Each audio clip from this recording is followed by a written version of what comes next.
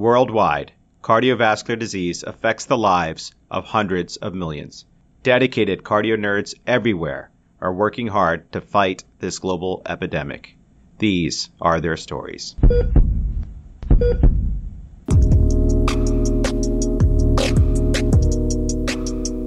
Welcome back, Cardio Nerds family. This episode continues the Cardio Nerds Lipid series, which is a comprehensive, all-you-need-to-know series led by co-chairs Dr. Rick Ferraro, Director of Journal Club for the Cardio Nerds Academy and Cardiology Fellow at the Johns Hopkins Hospital, and Dr. Tommy Das, Program Director of the Cardio Nerds Academy and Cardiology Fellow at the Cleveland Clinic, and produced in collaboration with the American Society for Preventive Cardiology, or the ASPC. If you're enjoying the episode or show, please consider supporting the show by rating and reviewing us on your favorite podcast platform. And think of somebody who would enjoy the podcast and spread the Cardio Nerds word. If they are new to podcasting, just hop on their phone and show them how to subscribe. In this episode, we will learn all about the clinical application of ASCVD primary and secondary prevention guidelines from Dr. Allison Bailey, Editor-in-Chief of the Excel Audio Journal and a huge Cardio Nerd role model. Before we dive into this episode, we have a very special announcement from the Cardio Nerds Academy Program Director, Dr. Tommy Das.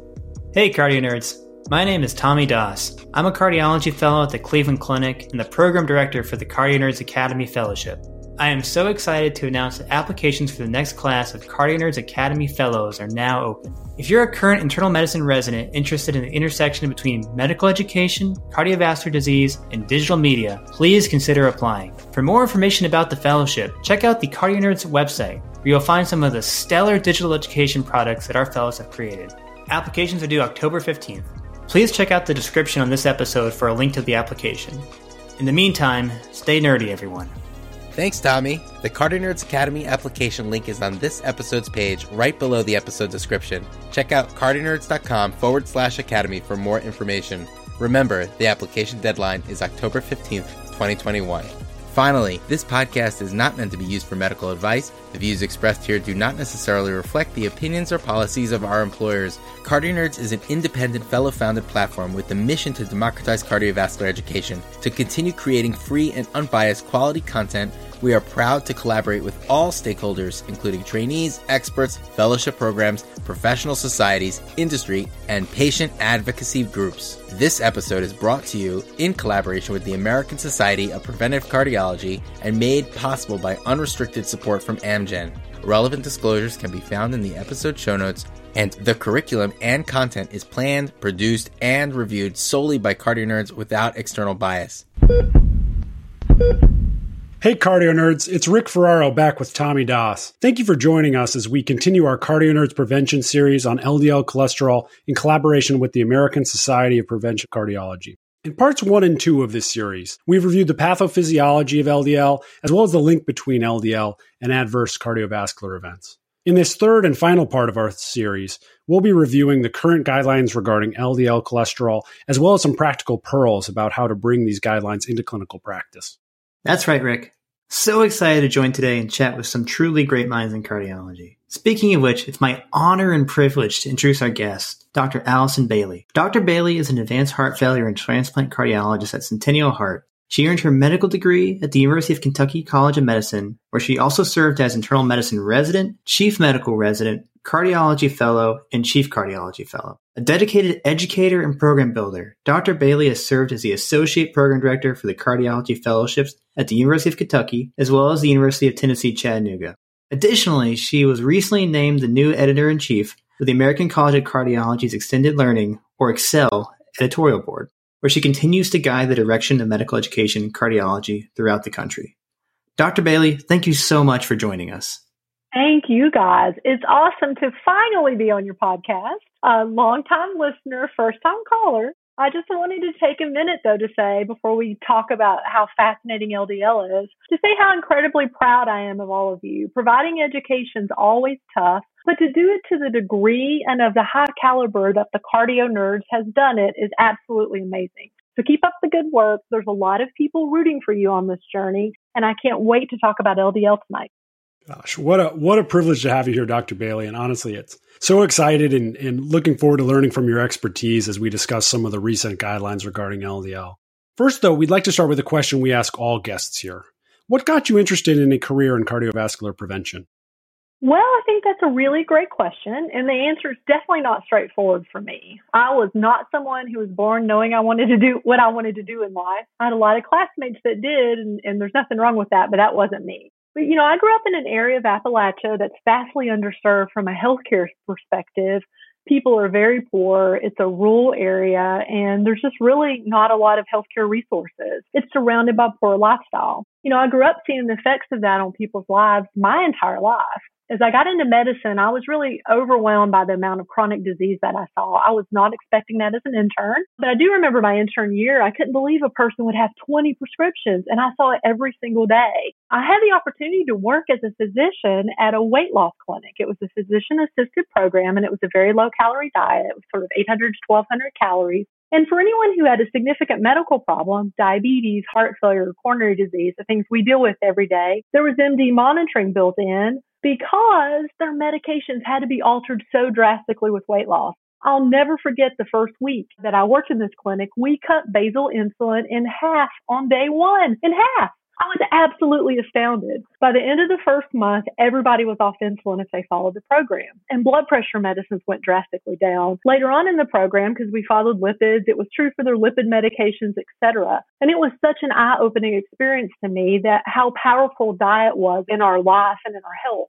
So as I moved through internal medicine, I realized that being healthy and fit is really the best insurance against chronic disease. And now in my daily life, I incorporate the power of lifestyle into everything I do, whether it's seeing an advanced heart failure patient or working with someone who doesn't want to be an advanced heart failure patient. Prevention really is king of cardiology. And I think more and more so all the other parts of medicine that we take care of patients in. And so I'd say that's sort of what drifted me into preventative cardiology. What an incredible story. And honestly, just such a privilege to hear that, Dr. Bailey, and to learn from you here. I think Tommy wanted to start things off with a patient story. That's right, Rick. And like you said, Dr. Bailey, so much of the pleasure in taking care of people is those interpersonal interactions. And I want to share a hypothetical patient story, but not dissimilar from something we've all seen before. We're going to talk about a patient I'm meeting for the first time in clinic, the aptly named Mr. Larry D. Lewis. He's a 55-year-old man, has a history of hypertension, which he controls through diet and exercise. But unfortunately, one of his coworkers recently suffered an MI, which prompted Mr. Lewis to really think more about his own heart health. As a result, he asked his primary care doctor to check his cholesterol level. And in review of his lab work, you find that his LDL-C is 140 milligrams per deciliter.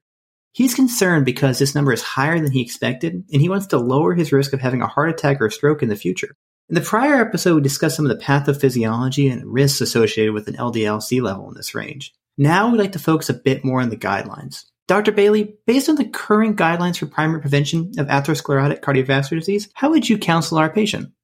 I think this is a great patient, just like you said, somebody like we see every single day. And one of the things that I do want to say is I am first and foremost a clinician. I love taking care of patients, and I do so as much as I get the opportunity to do, which is most days. I do a lot of this in clinic. I think the first thing that's important to point out is if we believe the LDL hypothesis, and I do, the lower the LDL, the better. So we have numbers and percent reductions that we talk about in the guidelines. But in my life and in my patients, I still counsel them that if we can get lower, especially with lifestyle changes, then I think that's really important. And that's a key finding.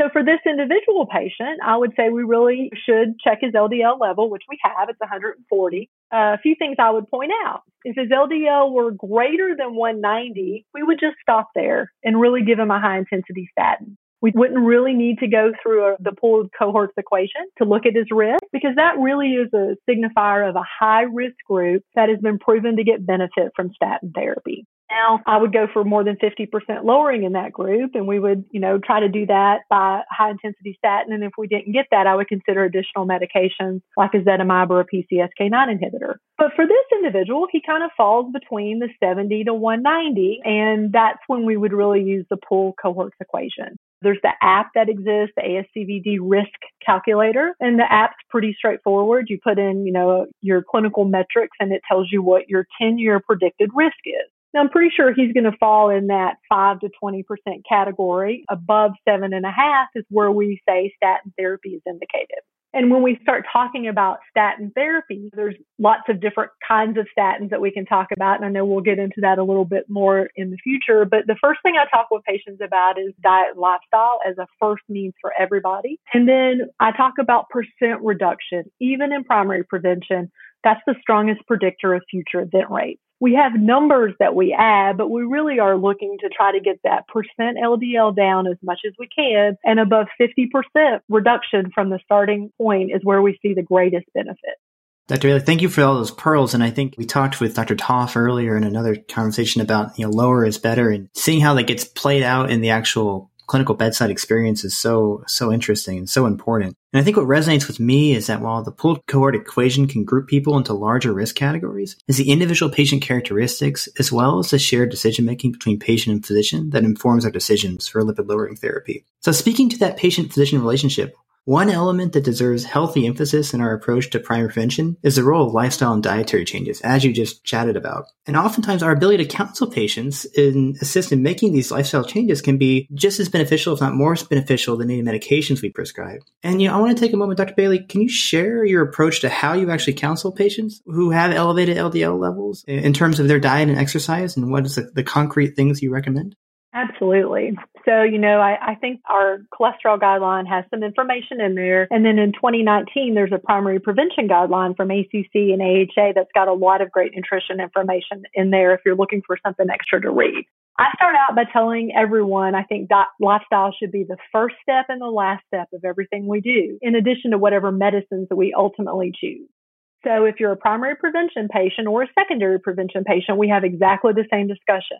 The discussion would be changed a little bit based on whether you're a primary or secondary prevention on what I recommended after lifestyle. But I believe everyone should eat a variety of whole foods, including mostly vegetables, fruits, fiber-rich whole grains, nuts, and seeds. I think everyone should minimize processed food of all kinds, but particularly processed meats and refined carbohydrates. Processed meats have been associated with increased mortality in every study that's been performed. They increase your risk of diabetes, colon cancer, heart disease, dementia. Any bad thing you can think about, processed meats increase the risk of it. So I really counsel my patients, if there's only one change they can make in their diet, they should get away from processed meat. I think, starting with simple changes for most people is really the most beneficial. We talk about getting rid of refined and processed carbohydrates. The biggest culprit for that is really sugar-sweetened beverages. And we speak a lot about that. And in adults, it's coffee drinks. Coffee by itself is probably a good thing. Coffee in the form of, these sweetened and syrupy lattes and cappuccinos may not be a good thing or are not a good thing. And so I think we really have to look into that. If you're overweight or obese, addressing that becomes very important. We see improvements in all metrics of health when you lose weight, and it doesn't have to be large and drastic amounts of weight. You can see improvements in health with as little as 3 to 5% of your body weight. 5 to 7 will get you better, and more than 7 to 10 is where we see sort of the best outcomes in patients who don't have a lot of weight to lose, that BMI in the low 30s range. Sort of the more overweight you are, the more you need to lose to see great health outcomes. And then physical activity is important for everybody. Our guidelines would recommend 150 minutes of moderate intensity physical activity or 75 minutes of vigorous. But really, when you look at mortality curves in activity, you get the biggest bang for your buck when you take people who are doing no activity and get them to do some activity. And so I draw this graph almost every single day in clinic. I have someone going from nothing to something, and I say that something can be as little as 5 minutes a day starting out. But if we got everybody in this country going from doing nothing to doing something, we would have far more of an impact than if we got people who are already doing 20 or 30 minutes a day to do more. And so I really focus on that, especially in my older patients or my patients who haven't done exercise in the past. And it can make a difference in our lipids as well. Now, when we start talking about very specific things about how we can change things, I follow a plant-based lifestyle, and I really believe that there's a lot of scientific evidence about that. And I counsel my patients on that. When we look at the Pretty Med trial, it was a large trial that looked at a Mediterranean diet, and it showed benefit, pretty substantial benefits on a combined endpoint. And really, though, if you took the pro-vegetarian food pattern, you saw a profound benefit in those group that was in the highest category of plant-based eating, a 40% mortality reduction, which is absolutely profound. In the overall trial, we didn't see a mortality reduction in the individual endpoint. And then if you look in the Adventist Health Studies, which are some large studies, prospective studies looking at people who eat largely plant-based, what they see is that if you replace meat or animal products with nuts and seeds, about a 40% reduction in mortality, which is, again, pretty profound. I think when we're talking about dietary constituents, dairy is a little more controversial to me, but I counsel my patients that lower fat options are definitely better because saturated fat will really drive our LDL up. And if you can transition to no dairy, I think it can make a difference in lipids. And then when we talk about specific dietary interventions, 2 to 10 grams a day of soluble fiber, whole grain oatmeal, whole grain oats, quinoa, some of these things that have fiber, 5 to 10% reduction in LDL. A serving a day of nuts will reduce your LDL 5 to 10 points. Replacing meat protein with vegetable protein, if you do 30 grams a day and don't make any other difference, you can expect about a 5 to 10% reduction in LDL. And again, I counsel people, we're looking for small changes that will last a lifetime to improve our overall cardiovascular health. And these are small things that we can do every single day. If we look at transitioning from a standard American diet or a SAD diet, as we call it, to a DASH type diet, you can get an expected LDL reduction of about 10 milligrams per deciliter. If you go to a vegetarian diet from a typical omnivore diet, about 12 to 15 milligrams per deciliter reduction in LDL.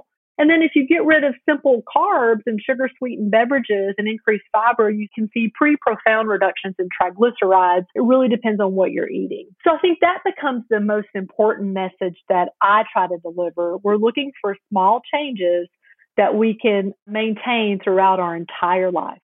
Dr. Bailey, what a series of pearls there. Honestly, I'm going to have to go back and listen to everything you said there again, because that was just such an incredible series of statements and learning points. And in particular, your point on nothing to something and really, if you're sedentary and not doing a lot of physical activity, just any amount helping, that's something that really resonated with me right off the bat. So to get back to our patient scenario here, we had an incredibly fruitful conversation with Mr. Lewis, who plans to start a structured exercise program, as well as start taking a moderate intensity statin. We'll plan to have him repeat his lipids within 4 to 12 weeks. And while the exact numbers differ between individuals, we'll generally expect a greater than 50% reduction in LDL cholesterol on a high-intensity statin and a 30 to 49% reduction with moderate intensity statin, as well as a 30% reduction with low-intensity statin. Thanks for that review, Rick. Knowing the expected lipid lowering effect not only helps us monitor for adherence, but it also helps give the patient a sense of what to expect with their next set of labs.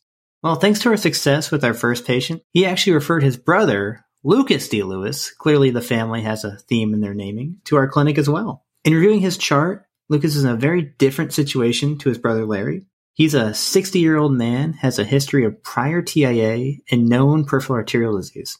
Like his brother, Lucas's lipid profile also reveals an elevated LDL-C, this time of 180. Dr. Bailey, we've addressed some of these points already, but in terms of our approach to this patient, who's different from our last patient, and then he requires secondary prevention for atherosclerotic disease, how does this case differ, and how would you approach it differently? Yeah, I think that's a great question, and I think it's really important to understand the difference. So primary prevention means you've never had an event and we're looking to prevent that first event. So the 10-year event rates are much lower than someone who has a secondary prevention indication. So that's someone who has already had a clinical atherosclerotic cardiovascular disease event. And what we're talking about by that is an acute coronary syndrome, a prior heart attack, a stroke, a TIA, peripheral arterial disease, stable, unstable angina, or an aortic aneurysm, all of those which we think are from an atherosclerotic standpoint. That group of individuals we know has considerably higher 10-year event rates because they already have the disease, and so we have to be more aggressive with everything we do.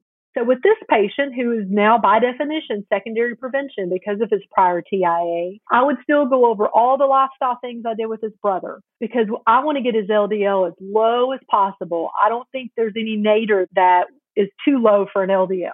So I want to go over everything lifestyle. Then we're going to add a high intensity statin and we want to get a goal of greater than 50% lowering for this patient. When we look at which one metric predicts outcomes the best, it's that percent reduction in LDL cholesterol. So we definitely want to get 50% And in our very high risk group, we want to get an LDL less than 70. And that's really optional for everyone else. But for our very high risk group, we should make sure we push that. And when we think about who is that very high risk group, it's individuals who have multiple major ASCVD events, which would be a recent acute coronary syndrome, a prior MI, a history of a stroke, or symptomatic peripheral arterial disease, or one event and multiple high risk conditions. And those high risk conditions are just what you'd expect. Age greater than 65, heterozygous familial hyperlipidemia, prior CABG or PCI, diabetes, hypertension, chronic kidney disease, a current smoker, someone whose LDL remains greater than 100 on a statin, or an individual that has heart failure. So again, multiple major events or one major event and multiple high-risk conditions will be in that very high-risk group. So I would say he's maybe not quite there yet, but is probably going to be. So for him, I'd start with adding rosuvastatin, 40 milligrams, because his LDL is pretty darn high. It's 180, and we definitely want to get that greater than 50% reduction and less than 70. And I'd recheck his lipids in 4 to 6 weeks. I check lipids early. Our guidelines would say 4 to 12. I try to do 4 to 6 in most people because I don't want to lose that clinical inertia that I've garnered by having all these discussions with him. So I get him back in, recheck his lipids. If his LDL remains above 70, then I'd probably add ezetimibe as my second line drug. Ezetimibe is cost effective. It has very few side effects, and you can see additional about 20% lipid lowering, I would say, on average. Then I would recheck his lipids again in 4 to 6 weeks. If he's still above 70, at that point, I'd add a PCSK9 inhibitor and work on that, trying to get that LDL down. Now, I do want to have one word about statins. So statins get a really bad rap out there when patients are hearing about them for the first time. There's a lot of misinformation, I think, and a lot of fear about statins. And statins really are safe drugs. They've been around for a long time, and they really are the workhorse of our lipid-lowering therapies. They probably have effects in addition to LDL lowering, the pleiotropic effect. And so I try to convince everybody to try a statin. We also talk about what are expected side effects and what aren't expected side effects. Of course, myalgias are the most common ones that people can get concerned about. But there's also concern about developing diabetes, which is a low risk, and cognitive impairment, which I think has not been seen in the majority of the studies that has actually looked at this as an endpoint. And then, the recent Samson trial was a beautiful trial. It took individuals who had a prior history of statin intolerance, and it randomized them to one of 3 treatments, and everybody got all 3 treatments: placebo, statin, or nothing. So what they saw was that when people were taking nothing, they didn't have any symptoms. But when they were taking placebo or statin, their symptoms were about the same and more than when they were getting no drug. And so it was pretty eye-opening to the trial participants. And at the end of the trial, over 50% of them were then able to tolerate a statin after having been through this. So I make sure I really try to exhaust statin therapy before I say a patient is statin intolerant or can't take a statin. What an incredible summary, Dr. Bailey. Really appreciate your thoughts there. And again, just an incredible number of pearls here. I'd love to really quickly ask your thoughts. You had mentioned the AHA ACC guidelines recommending under 70 for high-risk patients. And we saw that the 2019 ESC EAS guidelines are actually recommending under 55 for very high-risk patients. Do you think you could speak on that at all? And kind of where are we going here with all this? Yeah, no, I think that's a great point. I actually bring that up to my patients most of the time, and we have this discussion. I tell them I live my life like I have ASCVD. I don't yet. I haven't had a clinical event, but I live like I have, and I want my LDL as low as possible. I think there's a lot of misconceptions about cholesterol, but when we're born, do you guys have any idea what your LDL is when you're born? No, I'm actually not sure. It's in the 30s for most people. And when we start drinking breast milk or formula, it rises. And then in populations that don't live in industrialized worlds and eat the kind of food we do and are exposed to the kind of things we're exposed to, it usually drops back down to that 30 to 70 range. But when you look at the average American, it's considerably higher than that. And it is so around the world. And so I tell my patients I would love for my LDL to get back to that 30 range. There's been a variety of fascinating studies looking at people who have these really low LDLs throughout their lifetime. And really, you see very minimal plaque accumulation.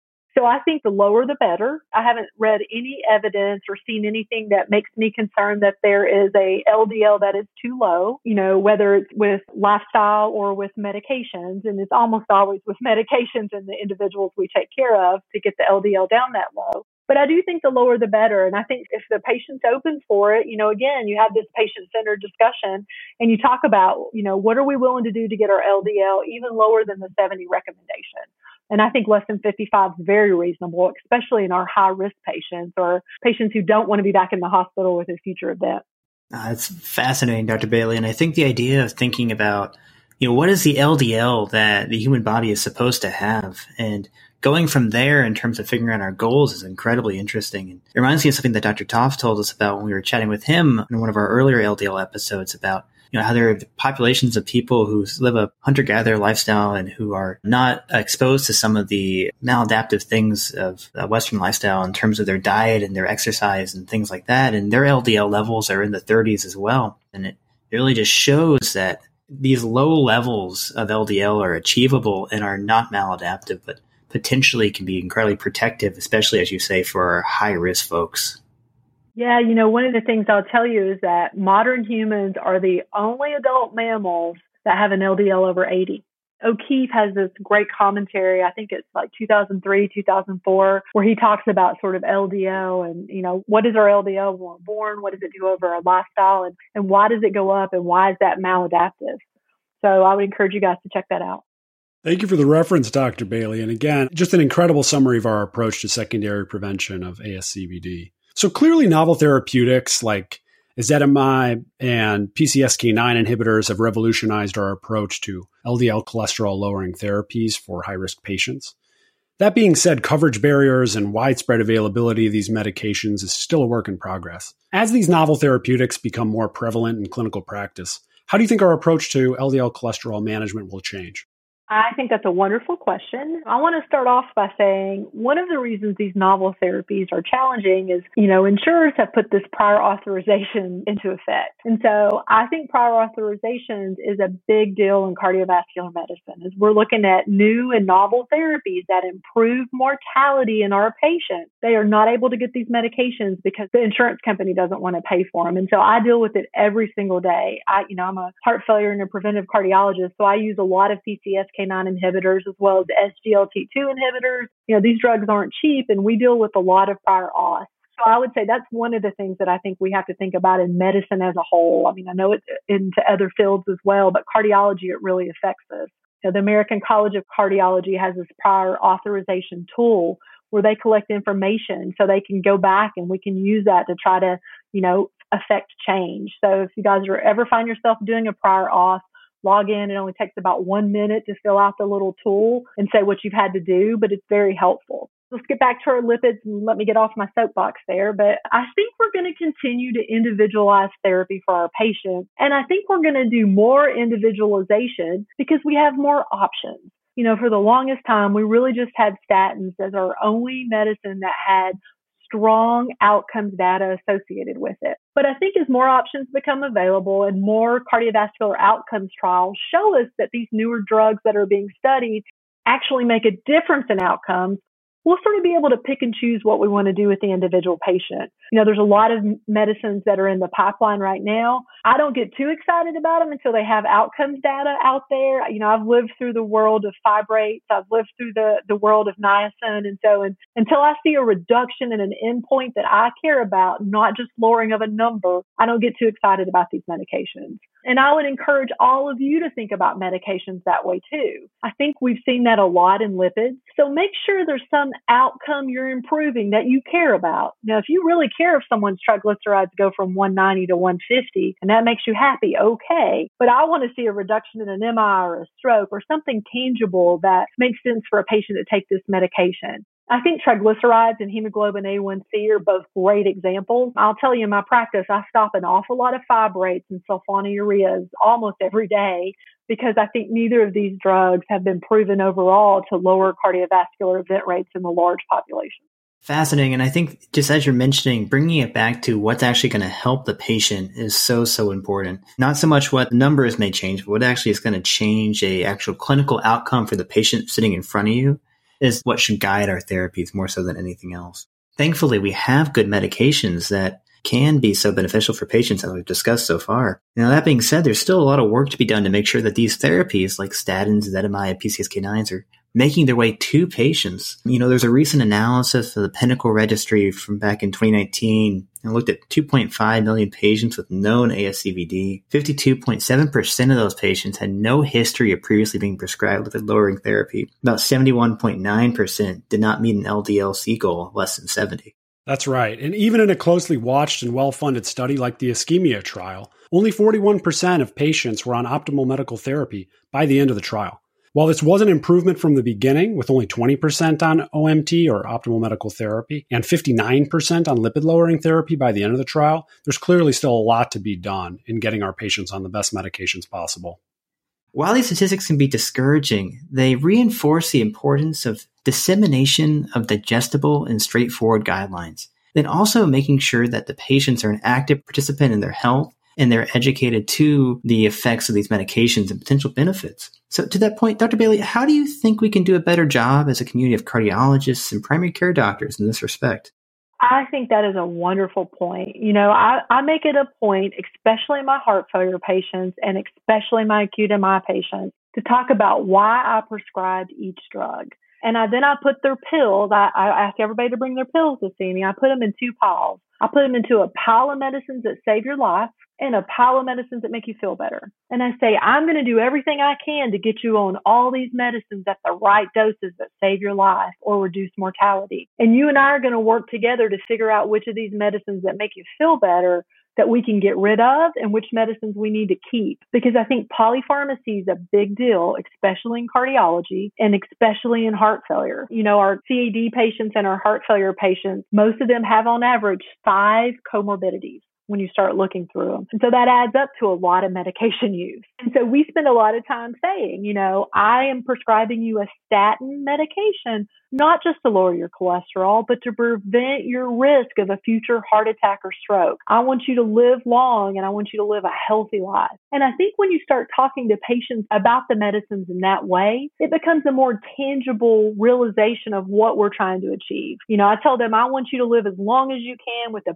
best quality of life possible. And the way we're going to do that is prevention, prevention, prevention. That's excellent. And I think that's such a bright note here in terms of we want to emphasize your quality of life and emphasize making sure you can do what is important to you. So on that positive note, I want to slowly bring things to a close here and close things out with a classic Cardio Nerds question. Dr. Bailey, what makes your heart flutter about lipids and preventative cardiology? Well, I think it's fascinating to see what's possible when you have a motivated patient, a motivated clinicians, and lots of options from the pharmaceutical world and lifestyle choices. So I'm going to give you a great example of one of the things I find powerful. So one of my patients, who also happens to be a great friend, recently had his cholesterol checked and his LDL was 180. He did not want to take medications. And so we sat down and we had a long talk. We had a patient-centered discussion about this. We talked about lifestyle and he felt like he was living a pretty good lifestyle, but he was able to cut out animal meats and add more vegetables. We rechecked it and it was down to 140. I was like, well, it's pretty good, but it's probably still too high. I wouldn't want my LDL to be 140. So we really talked about the data that exists about diet and lowering LDL cholesterol. And so he removed dairy and went totally plant-based and started running. And now his LDL is 110 at his last check. He's also lost about 30 pounds. And it really excites me because that's the power of lifestyle. So now I could have just as easily have given him a prescription for a statin, and that wouldn't have been wrong at all. He would have fallen into that. He did. We did his ASCVD risk calculation in the pooled cohorts equation. He was in the 7.8% category. And so a statin would have been a fine choice. But we have so many options, and depending on where you meet the patient and what they're willing to do with lifestyle, we can optimize things from many levels, drug, lifestyle, whatever we want to do. That excites me. What an inspiring story just about what makes medicine so fruitful and rewarding for all of us. And Dr. Bailey, I just want to thank you for sharing all that and for being with us here today. It's been an honor to hear your insights and to hear your approach to how you take care of your patients. And like I said earlier, it's truly, truly inspiring as well. Dr. Bailey, so incredibly grateful for this practical and guideline-driven advice and the pearls you provided today. It's really, again, I said this before, but something that I need to go back and listen to again because there's just so much that was referenced and to listen to again. For our audience, this episode concludes our 3-part series on LDL cholesterol. That being said, the preventative cardiology pearls do not stop here. Coming up, we have a deep dive into triglycerides with the hope of getting to the heart of this important and recently controversial molecule. We'll see you next time, Cardio Nerds. And again, thank you, Dr. Bailey, so much. It's truly an honor to have you here, and I've learned so much today. Thank you so much. It was an honor for me to be on the Cardio Nerds podcast. Wait, guys, before you close the recording, I just had to pop in. Now, I know I'm not supposed to be on this recording, and I'm supposed to just be a passive listener here to support Rick and Tommy, which, by the way, guys, you are such natural hosts, and I am so proud of your leadership over the lipid series. So congratulations to you guys. But again, I just had to pop in because, Dr. Bailey, it is such an honor for us to finally have you on Cardio Nerds. You definitely are our hero, and you inspire us in so many ways. As a master of medical education, innovator in digital asynchronous education, an absolute leader in cardiology and in the field, whether it's the ACC, ASPC, and your local institutions. So, Dr. Bailey, thank you so much for joining us today and for all the support and encouragement you've given and continue to give to us nerds. Wonderful. I can't think of anywhere I'd rather be.